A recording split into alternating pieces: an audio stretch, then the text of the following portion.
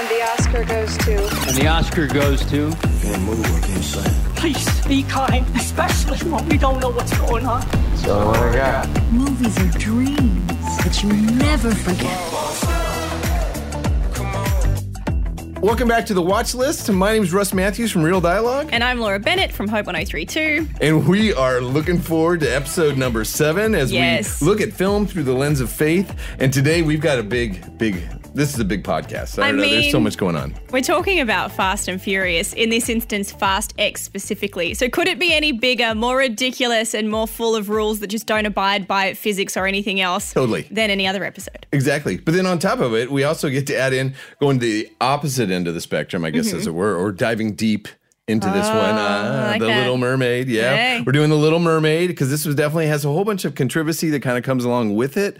But we got to go see it kind of live and in person, so this was really quite special. Then we're going to look at kind of some of the different franchises that people love. Why do we love them? Because we're going to talk about that because I can't wait to kind of find out why you love this. But why don't you go ahead and get us started? Why don't we just get started? Fast X. Let's do Fast X. Well, this is the 10th in what is one of cinema's most epic franchises, Russell.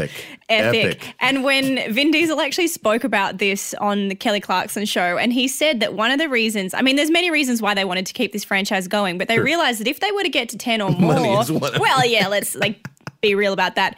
But they would be doing something that no other franchise in the history of cinema has done if they were to get to 10. And they've done it. And a point that he made as well was that unlike, your Marvels and DCs, Fast and Furious doesn't have an inherited fan base. It's not off the back of a comic book series. It's not anything like that. This is from the ground up. Fans have bought into this franchise. So when you get to the 10th one, you do not care about this at all, and that's okay.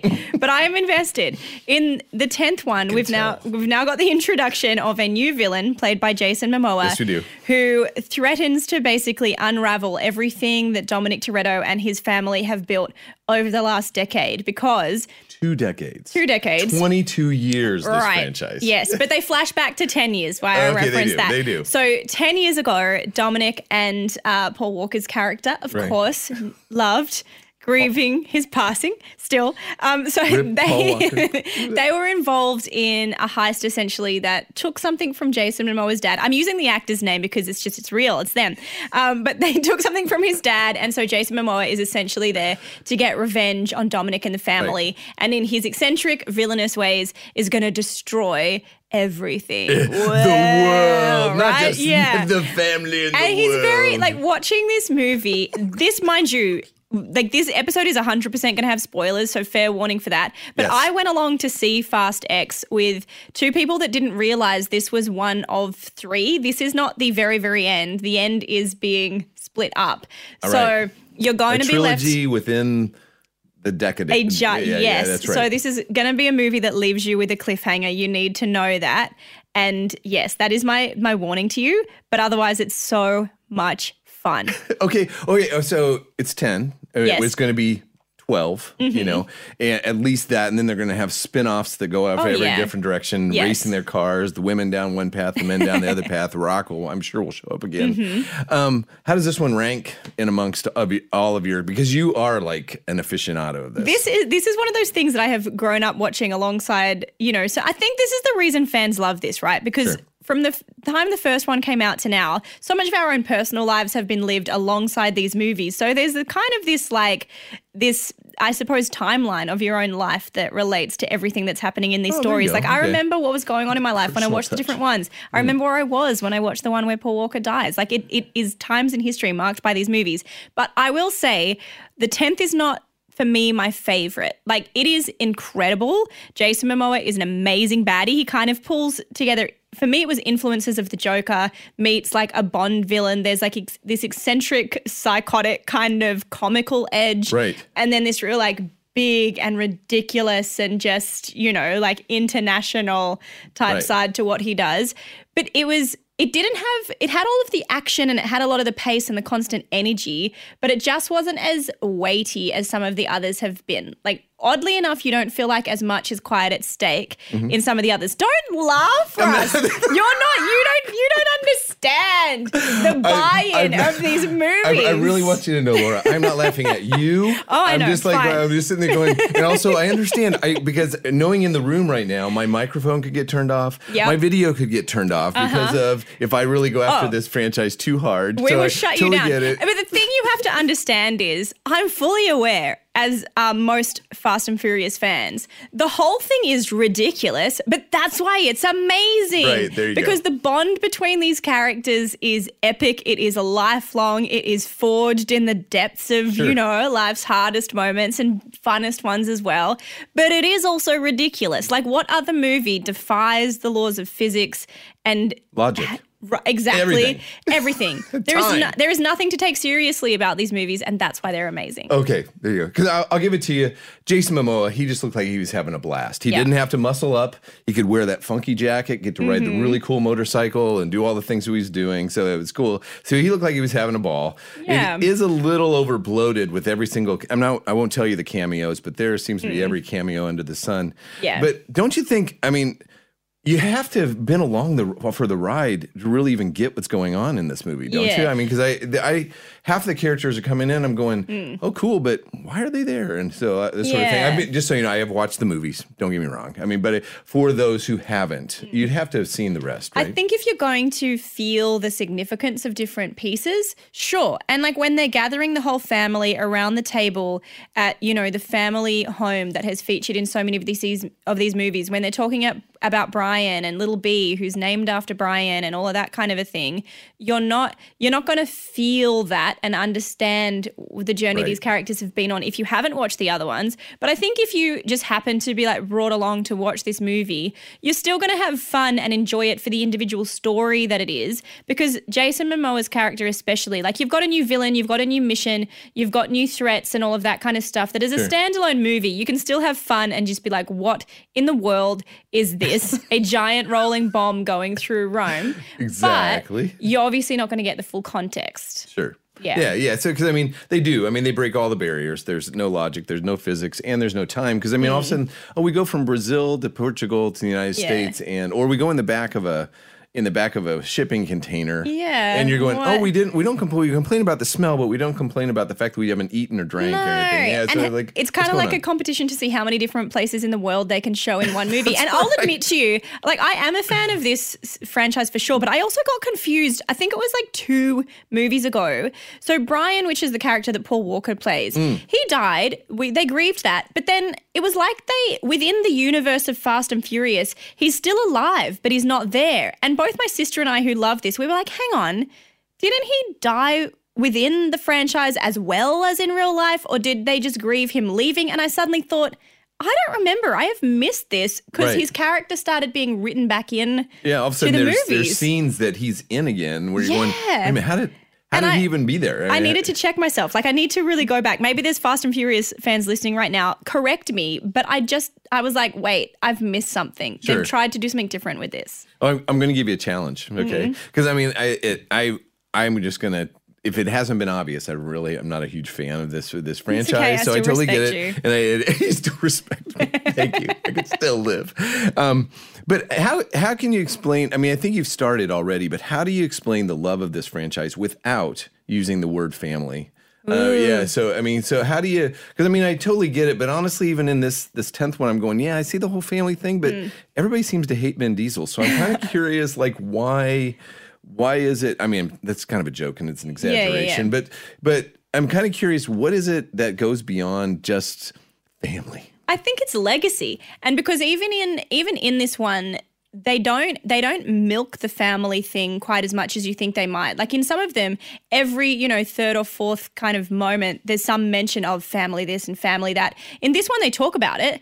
And the threat is, of course, to destroy the family. But it's like, it didn't seem to be the central thing. It's like, it's a legacy thing. And I think that's probably one of the things that does keep people coming. Because, of course, like, when you watch the very, very first one, for me, it was a love of cars and the coolness of it and just like, whoa, street racing. And I like teenager. Like, it took a time of life and was just the right movie at the right time for everyone to be interested in it. There was like a cool community, like the community that it represented. yes. Like there's just something so appealing about that. But then I think over time, it does become about allegiances. And as silly as it might seem, you feel this sense of like solidarity with these characters, and it's like you've lived the journey with them. And I think the concept of legacy, in terms of what people personally take away from it and the bigger picture of this, it's like, what are you creating with your life? What are you building around you? That kind of core group, whether it's family by blood or family by friendship, all of us have these kind of groups that we are aligned with and that become the people we live life alongside. Sure. And that is something to defend and love and preserve and enjoy. And so I think that's the thing. Okay, there you go. Right? Okay. No, I totally buy it. I'm not that I'm going to come away going, yeah, now I believe in the family. Yeah. But no, I definitely see it. Because also the other thing I love about this is it gets people back to the cinema. Because you've got to see this on the big screen. You have to. And it's just cool. Like, let's not forget it's just cool. Every corner of the screen is being used. I mean, you have cars coming from every single direction. And they still... It is lowbrow, as far as it is superheroes in cars, but it's. I mean, they'll even admit it. I mean, that it's not that they're not trying to be extremely extravagant in some of their concepts and ideas. Yeah. They pretty much are still racing cars. I mean, there's a race car. There's a scene in every single film where they're racing cars again. Yeah. So it's got to be a drag race. They stay to it. So I get it. I get it, but I don't know. Still, just not quite my.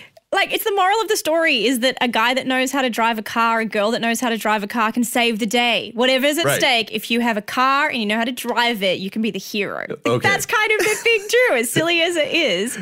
I love it. I love it. Okay, but one more thing, because I just got to ask this, because you brought this up a while ago when we were chatting about this. You actually say that this series is a love story.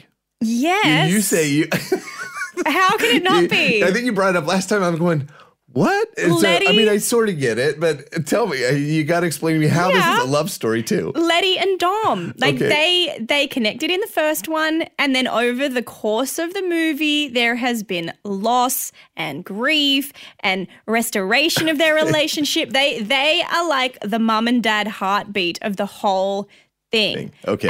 And what I love too, like if we're going to talk about the way that their relationship perhaps is a little different from some of the other like rom-commy ones we've spoken about in previous episodes, Letty gives as good as she gets. Right. Like this is a franchise where the best fight scenes pretty much in the movie. Like they don't, in some of the earlier movies, like they've certainly evolved the messaging around the women in these movies for sure, but Letty is a strong character in and of herself. She is bad to the bone, right? Like she'll fight if she needs to fight. She'll defend when she needs to defend. Like it's not all Dom and his world, but they're a team. And in terms of like record breaking and everything like that, the Fast and Furious love story between Letty and Dom is like one of the longest running, if not the longest running, in the history of cinema franchises. Okay. So, I'm still not kind of totally bought in, but I totally get it. And I love your passion. If I can take anything, so you would say this should go on everybody's watch list. But do they have to go watch the rest of the franchise? 22 years of films or 9 other films. They need to see them. I mean, you don't have to. If you want to see this movie, you're already going to be, lining up to see it already. But I think if you just want a fun night at the cinema, see it regardless of however many others you've seen. Okay. All right. Yeah, I get it. I get it. It's fun. Yeah. Great. Okay, it's fun. Well, okay. So, we went from kind of talking about, because we didn't talk about the women in Fast and the Furious as much, but we're going to go to another strong woman. Yes. Maybe. Yeah. So we're kind of looking at The Little Mermaid. What did you think of this? Because we went to the Sydney premiere. Yeah. So Halle Bailey was there. You also had Rob Marshall, the director, Melissa McCarthy in the room. Sitting right in front of us. Right in front of us. Wild. What was the night like? It was crazy. I mean, we've been to quite a few premieres over the years, and it was just mad because, people dressed out, kind of dressed in their mermaid outfits, and you had adults dressing up like princesses. Of course. And Triton. Everybody. Then you had all these little kids that were there, they were excited. So there's multiple generations that are kind of being seen here. But then also there's a passion, there's the music, because it's not just the look of it or even kind of this one character that we're focusing on. It's a whole atmosphere. And they did this in the State Theater, and they did it well, and they brought it all together. And so I think it helped, but I don't think it necessarily influenced my decision on what I thought about this film. Because the one thing I don't know about you, I'd really love to hear what you thought about this, but I felt like they really stayed to the heart of the original story, but then added on enough to kind of bring it into kind of this era. Well, because I'll be honest, going in, I was a little skeptical because I'm kind of the live action thing. I'm like, okay, haven't we done this enough? And also this has carried a bit of controversy with it as we're kind of going along.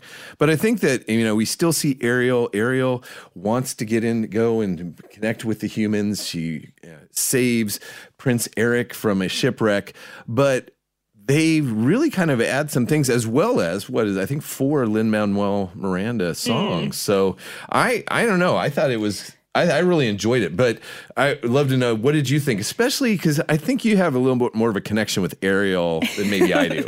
Maybe, but what I didn't realize that they spoke about on the night was that Ariel in the original only had the one song. Right. Part of Your World is her song in the movie, and over the course of it, they, pull different bits and it crescendos and all of these sorts of things. So when they wanted to bring this to the screen now, they did want to expand the musical offering and tell more of the story, give Eric a song, give Scuttle the seagull. Is it a seagull? I don't think it is a seagull. Well, it's kind of a bird, it's a water seabird. bird. It's some sort of seabird of some yeah. description.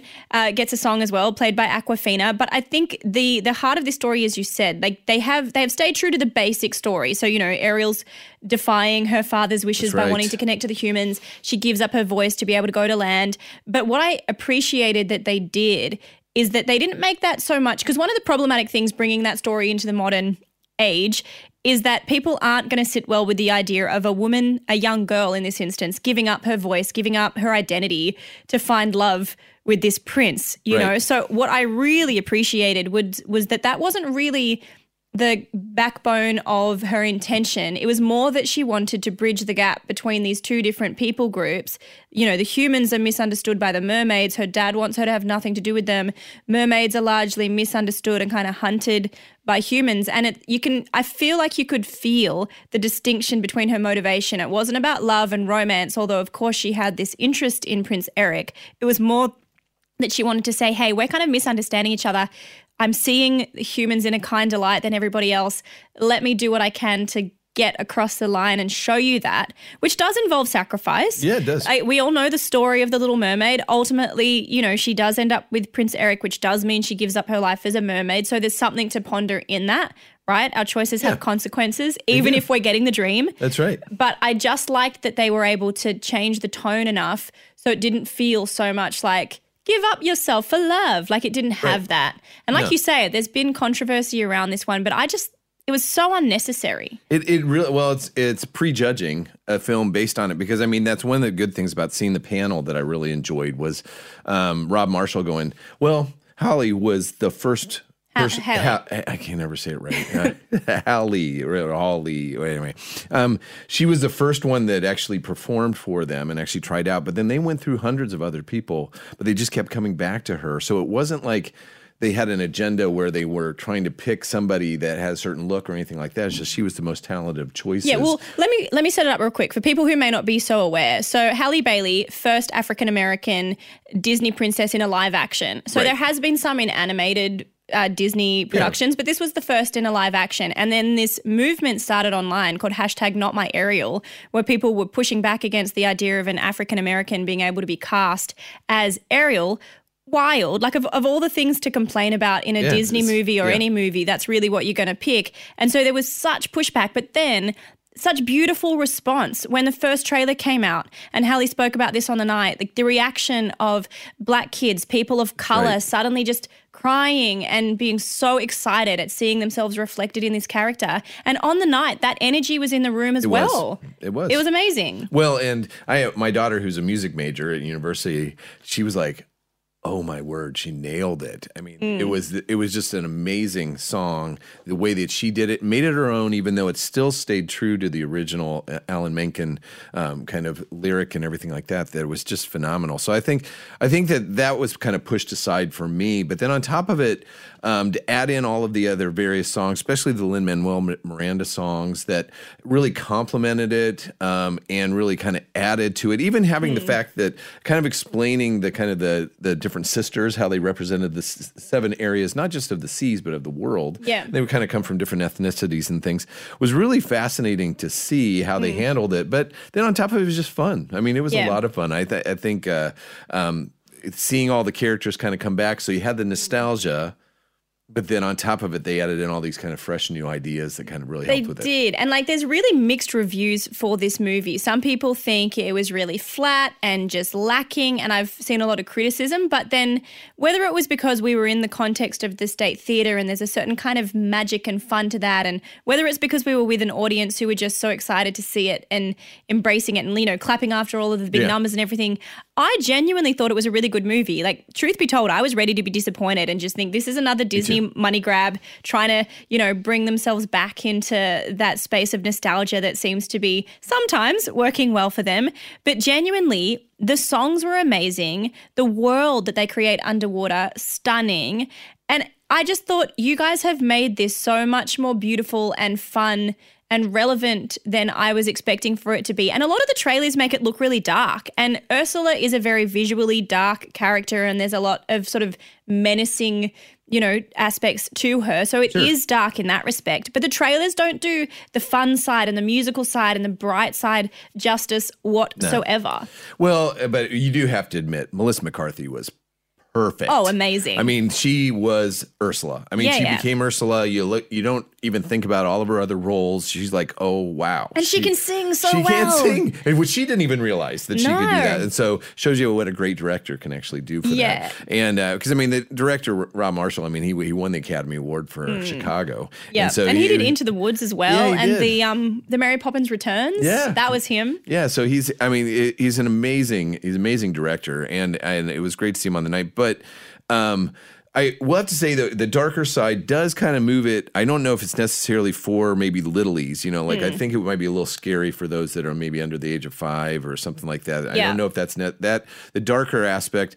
But then on top of it, adding 4 songs in, the film went from being an hour and a half as an animated film to 2 hours, 15 minutes. And that, I know, having little kids and others, that is a little bit long for maybe a children's movie, but it doesn't feel long for the rest of us watching it though. Like you don't feel like you're watching a long movie. But one thing that I realized with this film, or that stood out to me that I haven't seen a lot of people talking about, is a scene toward the end. So again, maybe spoilers in this if you haven't seen it, but there's in the relationship between Eric and Ariel, Eric's mum, Queen Selena, she celebrates the fact that as these two come together, they're going to, you know, change the world, go forward, you know, you guys. And she essentially says, like, as you guys go forward and change the world, don't leave us behind. Like, do what you got to do. Don't leave us behind. And it was interesting because I thought that to me speaks to this like subtext, bigger picture conversation happening at the moment as young people rightfully are curious and explore and want to bring progress in different areas of society.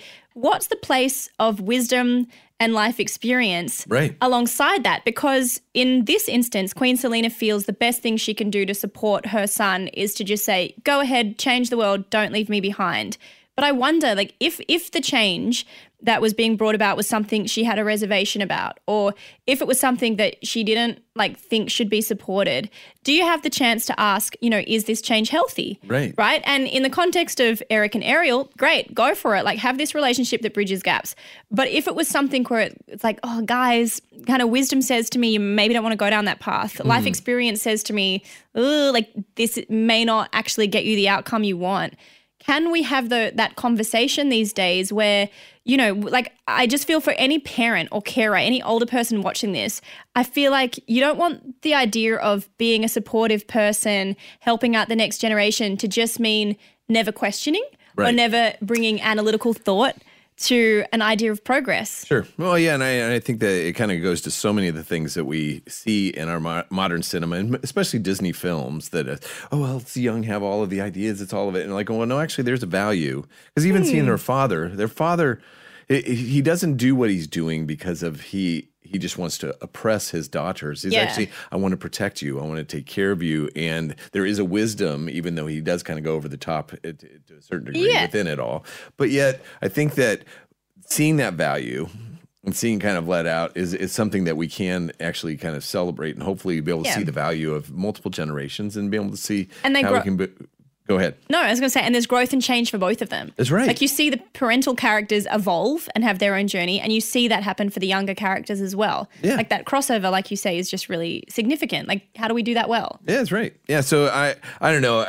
I if I was I would say that this one goes on the watch list for me, especially I think that it's worthwhile. The music is fantastic. It's great for families. That's the one thing that you rarely see. I mean, Mario Brothers, I think was really a standout for that all of a sudden families want to come back. Yeah, and we can't understate how much of an impact this has had on minority communities. Like, that's right. The friends of mine that have watched this and speak about it on their social pages, the response from women and young girls who go, Ariel, like my little sister, my kids, they're getting something I never had. You know, I'm not going to speak for people from that community, but I just know from what I've seen, this matters a lot.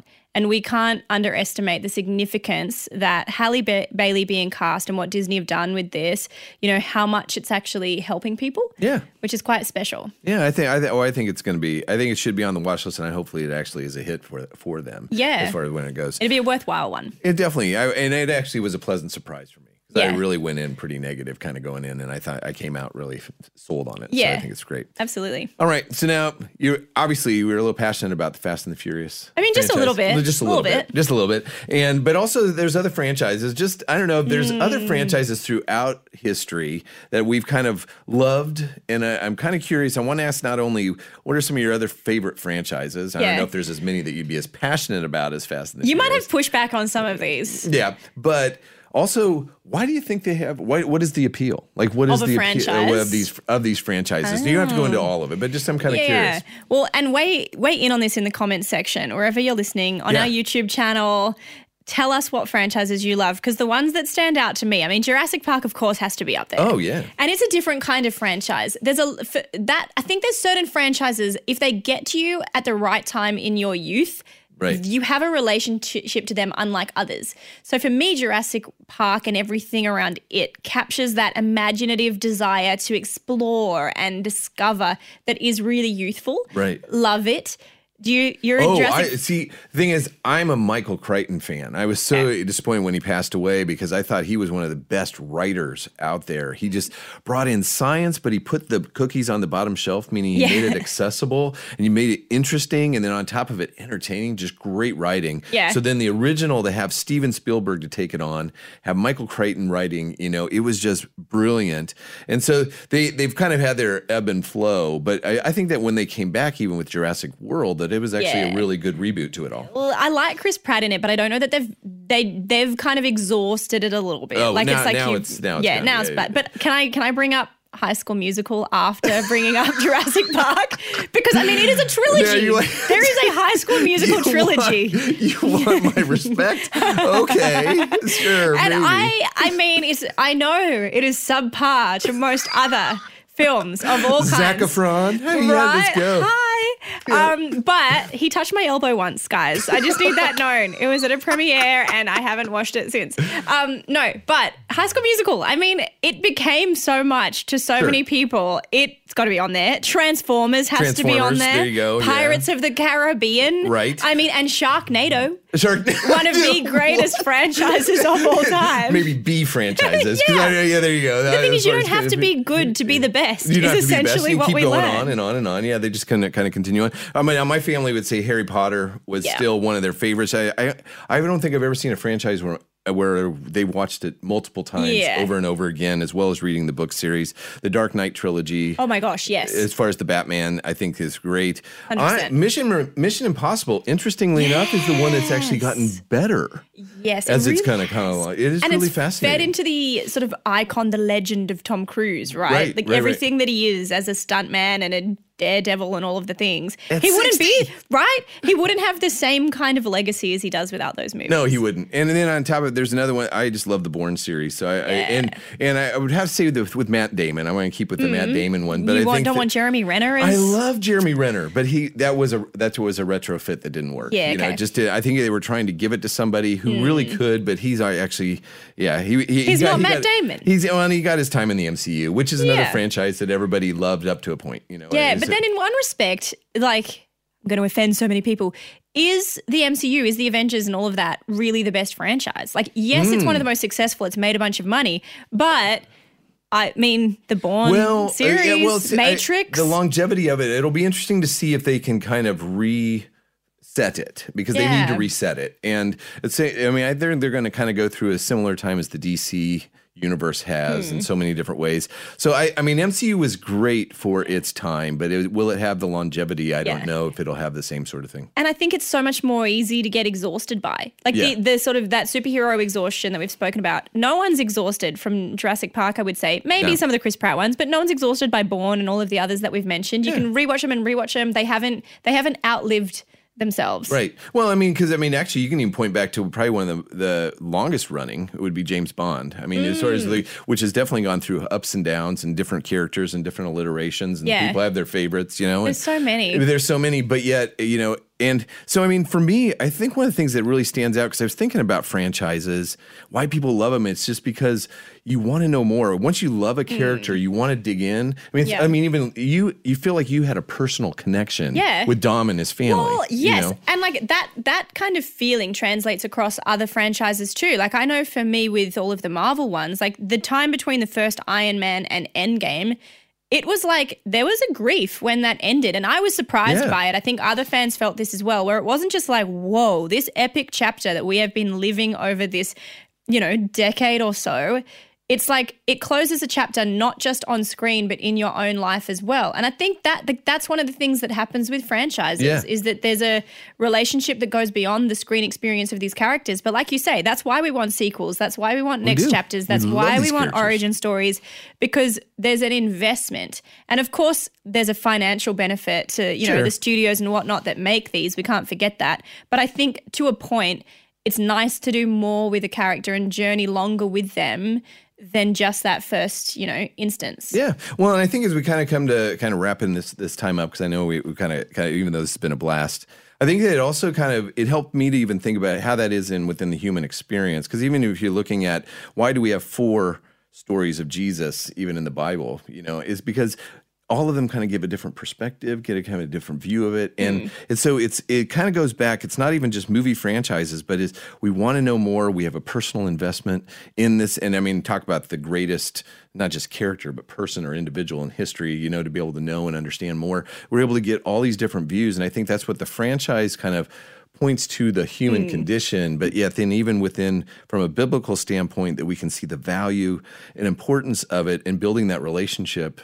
Wanting to know more about these characters. They were real. And that also but there was more to them than just one good line or one good story or one cool car. All that sort of thing. And so I think that there's something about the franchise that really kind of exposes who we are as humanity that we want to invest in deeper into something. And I think that that's one of the things that we can even say within even the biblical framework is that we want to invest in this. And that's why we go back and read it over and over again. Yeah. I have a thought that is quite tangential to, the depth of what you're speaking about right now.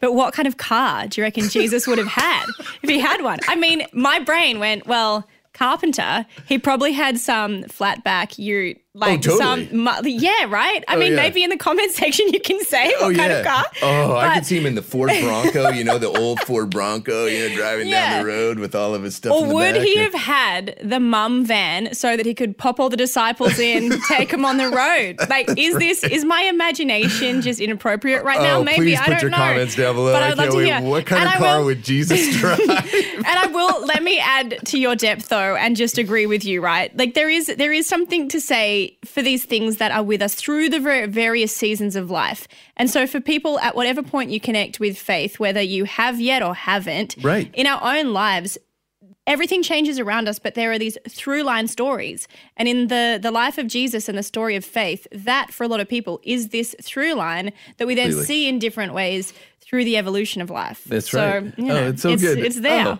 Oh, you know what? And I love how we bookend that with Fast and the Furious and Jesus. I just there is a tie-in. There's a tie-in, and we were able to make it there. And so as we come to kind of the end, we're going to be signing off here at the Watchlist. But make sure you subscribe. Make sure if you haven't had a chance to subscribe wherever you get your podcast, and also the YouTube channel. But also, it's just a blast to be able to do this together. But we hope that you've enjoyed our time together. And again, well, Laura, I'm going to sign us off and I would say thanks. And thank you for listening. Make sure you rate this podcast wherever you're listening, you can subscribe to it as well. Find us on the Hope 1032 YouTube channel so you can turn your notifications on, get the latest episodes of the Watchlist, and so many more as well. Fantastic. Well, we look forward to spending more time with you again. Make sure you grab your popcorn, discuss everything about film and faith on the Watchlist.